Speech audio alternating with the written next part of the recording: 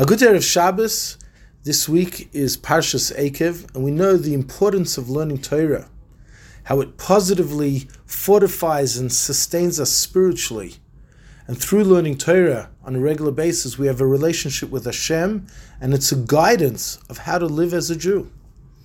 However, the Gemara says something strange in Gemara Sanhedrin Daf Chavav, that there's also something negative, or seemingly negative, that Torah is called Toshia in the Pasuk in Yeshayahu, which means wisdom, but Toshia is also related to the word mateshes, to weaken.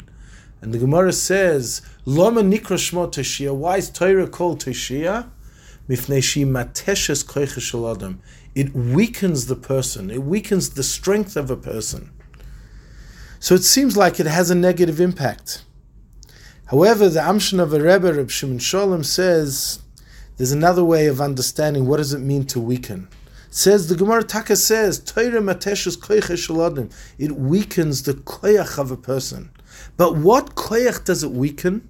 So if we know the pasuk in this week's parsha, that there's always a spiritual challenge. When we're successful, there's always a danger that we'll forget. We think the success is ours, and we forget that the success is truly Hashem. It's Hashem's brachas that give us success in our life. And the pasuk says in this week's parsha, V'amarta bilvavecha, a person might say, mistakenly, Koichi v'oitzim yodi oser li esachai lezeh. My strength and the might of my hand has accumulated this wealth, this success.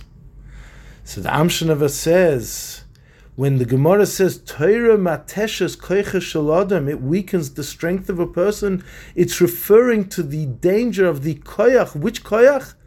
When a person might say, Koichi v'oitzim yodi oser li esachai lezeh. When we learn Torah, it puts everything into perspective, and no longer will we make the mistake of Koichi v'oitzim yodi oser li esachai lezeh, and we can continue to sustain ourselves spiritually and have a deep relationship with Hashem. Good Shabbos.